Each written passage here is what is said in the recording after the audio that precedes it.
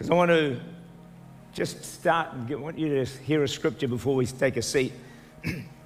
It's fantastic to see what God's doing in our church and with the spirit level moving and all these new things that are taking place. By the way, it's all in preparation for revival. That's why God's doing all this stuff.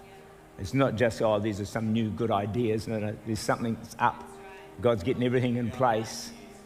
Pre-service prayer meeting, getting that in place.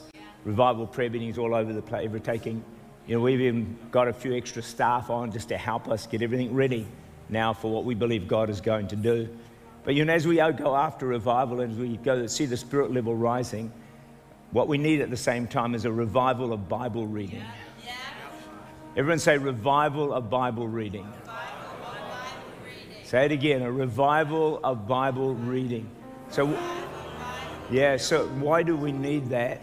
Scripture going to come on the screen for you. Matthew 24, 3-4. Tell us when these things will be. This is the last stage. They're asking Jesus, what will be the sign of your coming and of the end of the age, which we're in? And Jesus answered and said to them, take heed that no one deceives you. The first thing Jesus mentions as the Spirit begins to move and the days in which we live, he said, make sure no one deceives you. Yeah. Our greatest danger now is deception of Christians. Yeah. Getting deceived, believing the wrong things, going off in the wrong direction. And so the way to not be deceived, the protection against it, is you have to know the Bible. You have to know the Word of God. You cannot believe everything that you hear. A lot of preaching that comes online, you need to remember that it's not all biblically accurate. They may have thousands, hundreds of thousands of followers. Everyone may be clapping, everyone may be cheering. It may sound fantastic. It does not mean it is biblically aligned. It does not mean you are hearing the truth. And the only way you'll know it's not the truth is if you know this book yourself. You can't work it out from your head. It's going to sound good. It's going to sound right. The problem with deception is it's so subtle, it's so clever. You don't know that you're being deceived. You don't know that that teaching is actually inaccurate. And the way Satan works is he'll give you 90% truth and he'll put 10% poison in there that'll kill you. So 90% is going to sound fantastic. 10% is going to be right offline and you're gone burger. That's how the enemy works. And so we want to look today at how to, what I've called this, how to scam-proof your life. In other words, not to be scammed by the devil into believing what is not right, and your life is spiritually scammed so you can't enjoy the walk with God that He intended for you. And so I want to explore that today. You may be seated. Thank you. It's a great danger that's taking place. One of the things that we found in Nepal is the main reason people are getting saved is through healing. It's just something God's doing. And I said, how did it all happen? They just started praying. People started getting healed. It's not like there was a mighty move or someone prayed for it or cried out for it. Not that I know. People just started getting healed. The problem is they've got healed, but they don't know the book. Yeah. And so there's a great danger. They get healed, they say for a while, and then they lose their way because they're not grounded in biblical knowledge and biblical truth.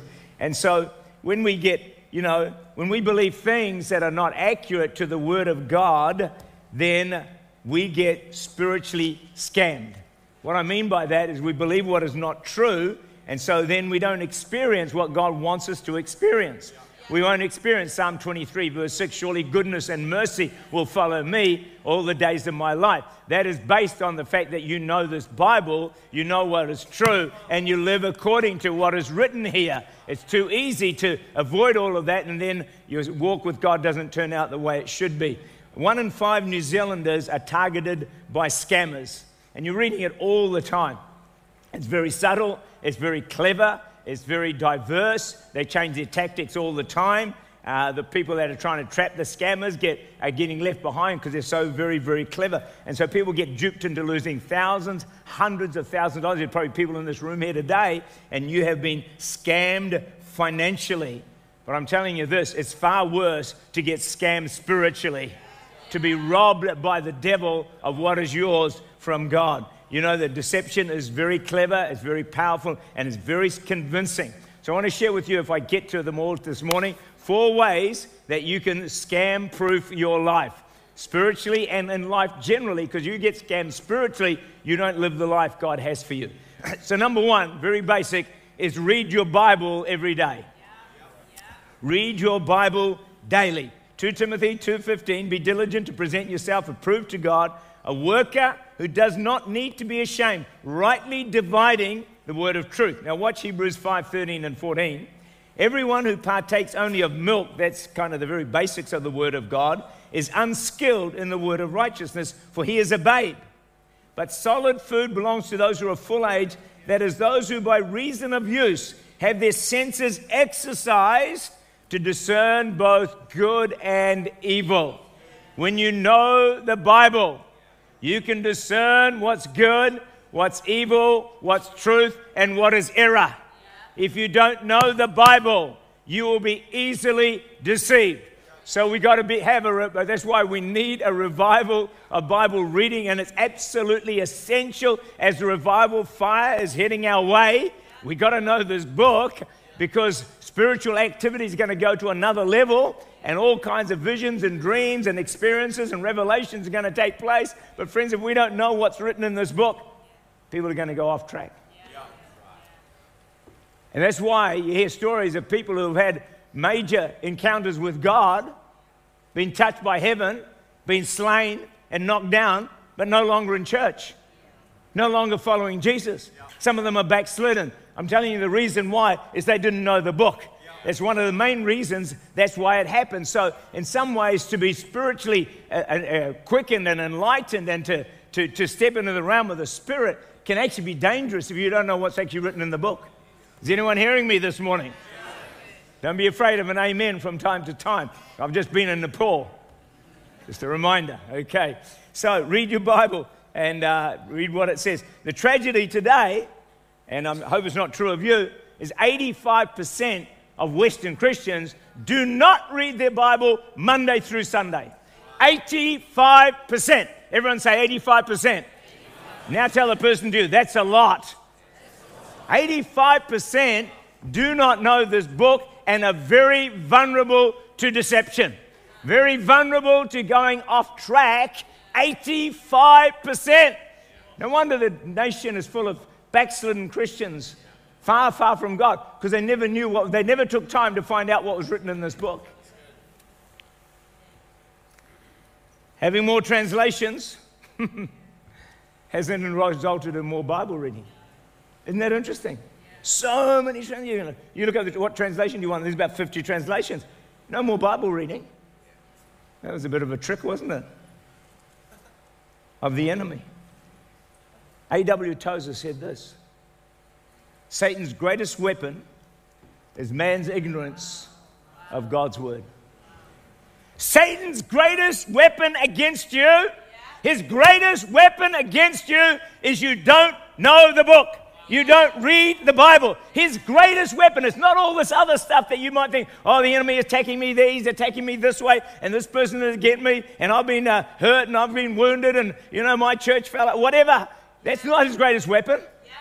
This book, not knowing the book, is anyone with me this morning? Is anyone with me this morning? His greatest weapon is we don't know the book. Wow. I wonder how many of us, how many of us has he got? How many of us has he got? You might be some of you sitting there going, oh my gosh, I've got no spiritual armor. I'm going to get taken out because I don't know the book. A ministry school, there's an element there of getting to know this book more. It's got to be there. It's so important. All spirit, we blow up. That's the problem. People think, yeah, give me more spirit, God, touch me. Yeah, great, I pray that too.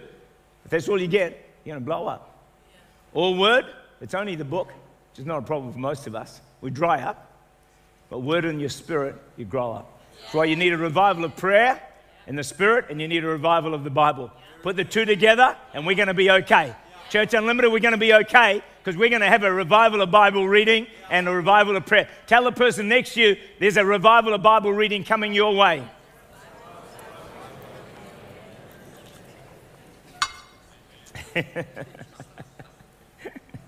So we need a balanced devotional life. So I want you to go home today and do an audit. How much time do you spend reading your Bible? And how much time do you spend praying? And do a check. Make a change if you need to. So if you're doing mostly praying, you need to adjust that and add some Bible reading. If you do mostly Bible reading, you need to adjust that and do some praying as well. If you do neither, you better start doing both of them. All right? All right. So here's a goal for you. You know, let me take it from Scripture, because some of you are Bible students here and you want Scriptures all the time. That's why I give them to you. Matthew 26:40. Came to his disciples, found them sleeping, said to Peter, "What, could you not watch with me 1 hour?" Here's a good guide, 1 hour with God. 30 minutes in prayer, 30 minutes in the Word. It's a good guide. And Jesus would say to you, to me, could you not give me 1 hour? I'm giving you 24. Could you give me one? Tell the person next to you, that's very reasonable. Huh? That's very reasonable. Don't rob God of his 1 hour. You give God 1 hour, he'll bless your 23 hours. He will bless your 23 hours. I'm telling you, give him the one. If you don't give him the one, then you're probably going to have a tough day. Now, once you've got 30 in the Word and 30 in prayer, push the prayer up to 1 hour. You might say, oh, Pastor, you're too tough on us. No, you can do this. It's in the Bible, therefore you can do it. Watch with me 1 hour. All right, now, some of you say, yeah, I read the Bible, I don't understand it. Well, start with some parts you do understand. You know, start with Proverbs. Some simple Proverbs, you know. Easy to understand, just gives you wisdom.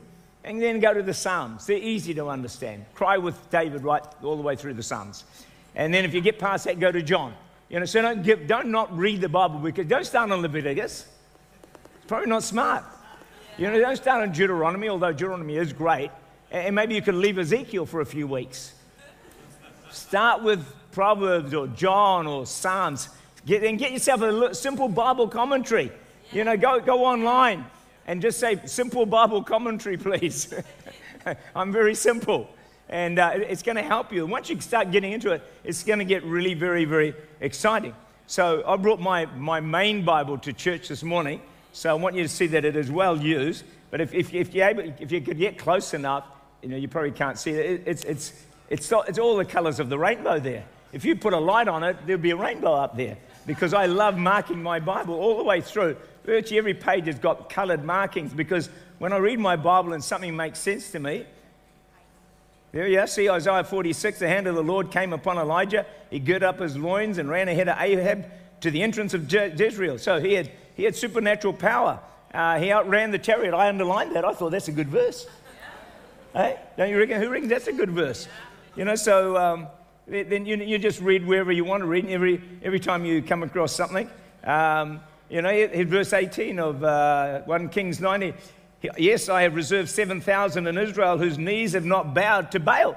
So he said, hey, there's still people in the nation that are not bowing down to all the false gods. So I underlined that. I thought, cool, God, that's really cool. And, you know, there we go. And there's another one here. I humbled myself with fasting. I crossed that one out. It's also underlined in green. Thank you, church. All right. Here's another one. The Lord is near those who have a broken heart. He saves such as have a contrite. You got a broken heart this morning? Underline it. The Lord's near you. God draws near to the brokenhearted.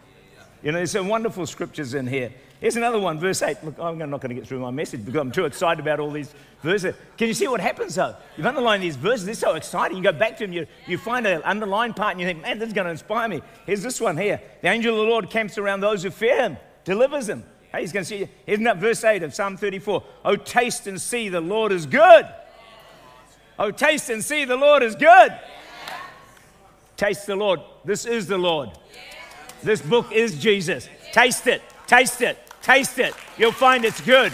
You'll find it edifies you. You'll find it builds you up. You'll find it encourages you. You'll find it strengthens you. If you'll find it increases your faith. Then it says, blessed is the man who trusts in him. Is there someone here this morning you need to trust him? You're going through something, you're just not quite sure, it's not working out for you, you're worried about it. Blessed. Hey, if you trust him, blessed. Blessed means, oh, it's so good. Blessed is the man who trusts him. So friends, just find some verses that encourage you. Even if you read those on a regular basis, you're still feeding yourself on the word of God. You know, as a Christian early years, I struggled with Bible reading. I found it dull, boring, and I just found it really, really hard going. But I was smart. And you know what I did? Who wants to know what I did? Yeah. I asked God to give me a hunger for His Word. And He said, okay, it's yours. Oh, 40 years ago, never lost it. It was that simple. I've prayed for numbers of people. I got a message from a lady in Invercargill. She was listening to me on radio, like all of you do. What did I speak on last week, guys? Thank you, Jesus. All that time and effort I put to smooth. Yes, I've underlined all these verses on, Lord, forgive them. They know not what they do. I have to go to that verse very often. I go to that verse most days after I've seen you lot. Anyway, this true Christian listened to me on radio, and she'd felt God speak to her about reading the Bible more. She thought, oh man, I can't do this. But at the end of that session that she heard, I prayed for people who wanted to hunger for their Bible. And she sent me an email saying, hey, listen to that prayer. And since that day, God's given me a hunger for the Bible.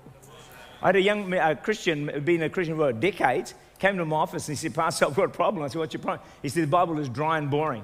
Would you pray for me? So I prayed for him. He said, next 3 days, nothing happened. He said, but then about 3 days in, he said, God gave him a hunger for the Word. And he came and saw me 10 years later, and he said, it's never gone. End of the service, I'm going to pray that God's going to give you a hunger for the Word. And we're going to have a Bible reading revival. A Bible reading revival. A Bible reading revival. Come on, that'd be, you know, to me, the need for the churches to... No, I'm going to get to this. No, I'm getting ahead of myself. Slow down. Slow down. All right. Now listen to this. You'll like this. Survey of 40,000 people. They found that those who read the Bible once a week makes no difference. Those who read it twice a week, virtually no difference. Negligible. You read it, and that you're talking about reading it, not just 2 minutes or 3 minutes. You read and meditate. 3 times a week, minor difference. 4 times a week, a dramatic change in your life.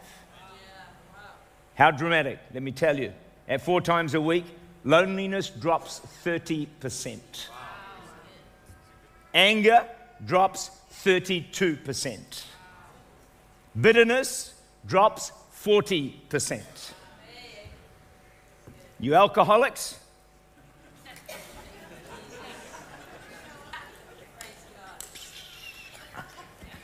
I was just trying to discern in the spirit, you know. Alcoholism drops 57%. Here's the big one. Viewing porn drops 61%. Wow. That's just in reading your Bible 4 times a week. Imagine 7 times a week, like I do. Just goes to a whole new level again, doesn't it? So, start reading your Bible 4 times a week. Loneliness, it's going to drop 30%. Anger, 32%. Bitterness, 40%. Wow. Resentment, all that sort of stuff, you know? It can just drops away. Alcoholism, 57%. Porn, 61%. Boy, isn't it worth reading your Bible? It really is. It makes such a difference. But when we skimp on reading the Bible, it results in a shallow faith. A shallow faith. We're vulnerable to sin, and our interest in spiritual things is low. You know, our excitement about church is low. So you just come every so often. You just can't even get every week because it's just shallow faith. You know, our desire for worship, it's just low. Desire for prayer means just low. Low spiritual. That's what happens when you're shallow. When you're shallow in the Word, you're shallow in your faith. So here's a suggestion I want to make to you today.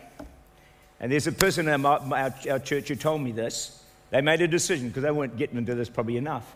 And so they said if they didn't read the Bible on one day, then they would not have breakfast the next day. Made a clear decision. Tell the person next to you, I think that you need to do that.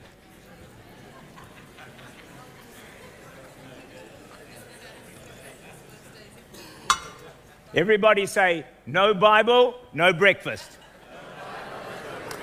Tell the person next to you, no Bible, no breakfast. Who reckons that's a good plan? No one, okay. All right, maybe you can't do that one. Try this one. Get up in the morning, get ready. Before you eat your breakfast, read your Bible. Because I believe spiritual food is more important than physical food. Spiritual food is more important than physical food. I am not sure why you're all clapping. I'm just not sure, all right? But I'm pleased that you are. Read your Bible, even if it's 10 minutes, and then have your breakfast. So when you go to bed tonight, get your Bible out and put it at your breakfast, wherever you breakfast, put it there. And if you've got one of these, open it up there. I'm ready to read. Okay, and then it'll remind you, I need to read my Bible. And I tell you, your breakfast is going to taste sweeter. It's going to nourish you even more. All right, okay. So I want to challenge you next year, read through the whole Bible. Next year. 2024, the year you read the whole Bible, Genesis to Revelation. All right, number 2, my time is gone, but I've got to keep going. I get half the sermon this morning. I don't know what I'm going to do with the rest of it. I mean, that part was average, but boy, it really gets good. The last 3 points, which I won't get to, but they really get good. Number 2, how to scam-proof your life is truly believe what the Bible says. Truly believe what the Bible says. Matthew, here's an example. Matthew 6:33. Seek first the kingdom of God, and all these things will be added unto you. All right? Very simple Bible truth, right? But the problem is, a lot of Christians don't believe it. They don't believe that verse, so they don't do it. So they don't seek first the kingdom of God. They seek first their job, they seek first the money, they seek first a husband or wife, they seek first a house, they seek first, victory over a problem. They seek all these things first. Nothing wrong with those things, but they don't seek first the kingdom of God. So they don't really believe that verse. They are spiritually scammed because then God cannot add everything else to them. Then they wonder, why is my Christian life not working like it should be? Why don't I get the blessing that I should be getting? Because you're not believing fully what the Bible says. If you truly believe that, you put God first, He would add everything to you in your life. That is the promise of the Word of God. That's what we got to believe. But if we don't believe the whole Bible, we get spiritually scammed. And we miss out on life. It's very simple, friends. It's not hard to understand how the devil is so clever. So let me give you another one. If that one didn't get you, this one will get you. Romans 8:28. All things work together for good for those who love God. So, that thing that you're going through right now, that problem, that struggle, that trial, that difficulty, that misery, that pain, that hurt, that angst, that betrayal, that disappointment, that whatever it is, my Bible says God can work it for your good. All right? Now, here's the problem. A lot of Christians don't believe that. They just don't believe that God, how many of you are sitting there thinking, wow, God's going to work this for my good? Man, I'm so excited. You'd have a smile on your face all the time. Right? But if you don't believe that verse, that God can work it for it, guess what's going to happen? You're going to get a bit upset with God. You're going to get resentful towards people. You're going to complain about this, complain about that, complain about the other thing. Because life's not working out for you the way you thought it should. Things haven't happened for you how it should. And you think, man, I've been let down. I've been handed a lemon. I'm not getting what I deserve. And why is this all happening to me? And so because you don't believe that verse, you're not going to see it fulfilled. You getting me? You don't understand what I'm saying? See, that's why we get scammed. We don't believe fully what the Bible says. And that's probably one of the biggest ones, that whatever you're going through today, if you keep a smile on your face, keep a soft and a sweet spirit, God will work it for good. God will work it for good. God will work it for good. Whatever you're facing, All things. Everyone say all things. Say it again, all things. Say it again, all things. Now say, my thing. Yeah, the thing I'm suffering. Come on, let's say it together. The thing I'm suffering. Say it louder. The thing I'm suffering, God will work it for good. Say it again. The thing I'm suffering, I know God will work it for good. Is there a praise in the house for a king? Is there a praise in the house for the Lord? Almighty God. Look, there's no one on the planet that can do that. There's no other force on earth that can take the worst thing in your life and turn it for good. And even now as I preach it, some of you are thinking, I don't think so. That's how you get spiritually scammed. That's how you get spiritually cheated. But if we believe the Bible, we're going to get there. All right, I'm going to give you one more, and then I've got to stop. Oh, you might wish I'd stop now. The third way you get scammed, not how to not get scammed, be a doer of what the Bible teaches. James 1:22, be a doer of the word and not a hearer only. What comes next? We have a problem, church. We hear this over and over again. We don't do it.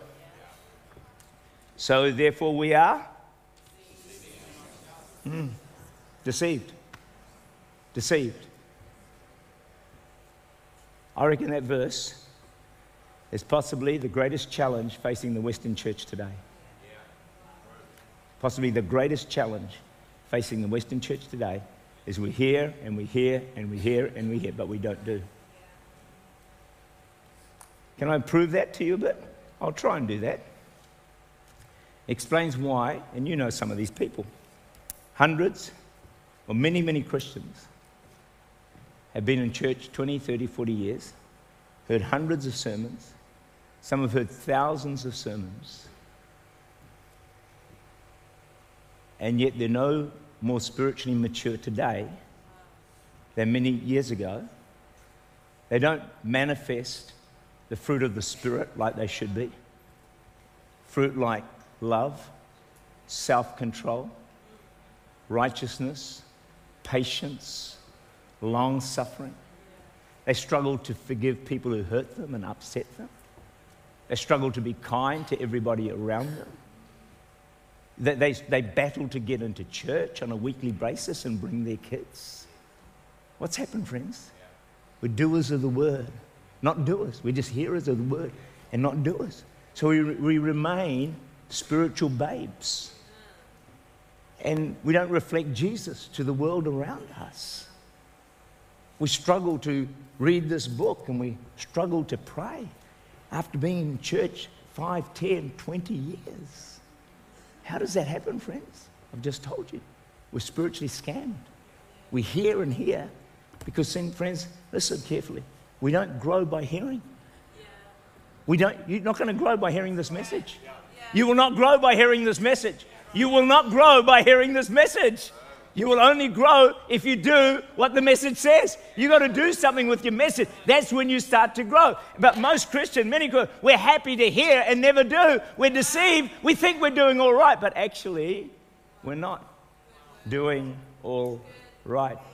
Do you still love me? Yes. The front row does. About the back row? What about in the balcony? Still love me? No, okay.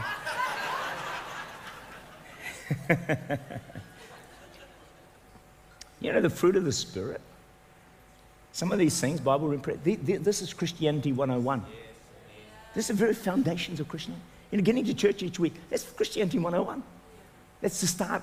That's just where you start. Praying, that's where you start. You know, getting to a prayer meeting, that sort of thing. And, you know, we're deceived because we actually, I think it might sound a bit tough, but just love me anyway. We're deceived because we think we're mature at this level. We're actually down here. Because we know so much. Well, I'm quite mature. But the reality is we're not as mature as we think. I mean, how good are you at forgiving people? How good are you at loving your enemies? How good are you at self-control? At patience? at just being kind to everyone around you. Now, I fall short in some of these areas as well, but I do believe I'm making progress. And everyone said, thank you, Jesus, for that. So, I'm going to finish with this. The enemy is trying to scam us, and there's not a lot, Bible. We need a revival of Bible reading.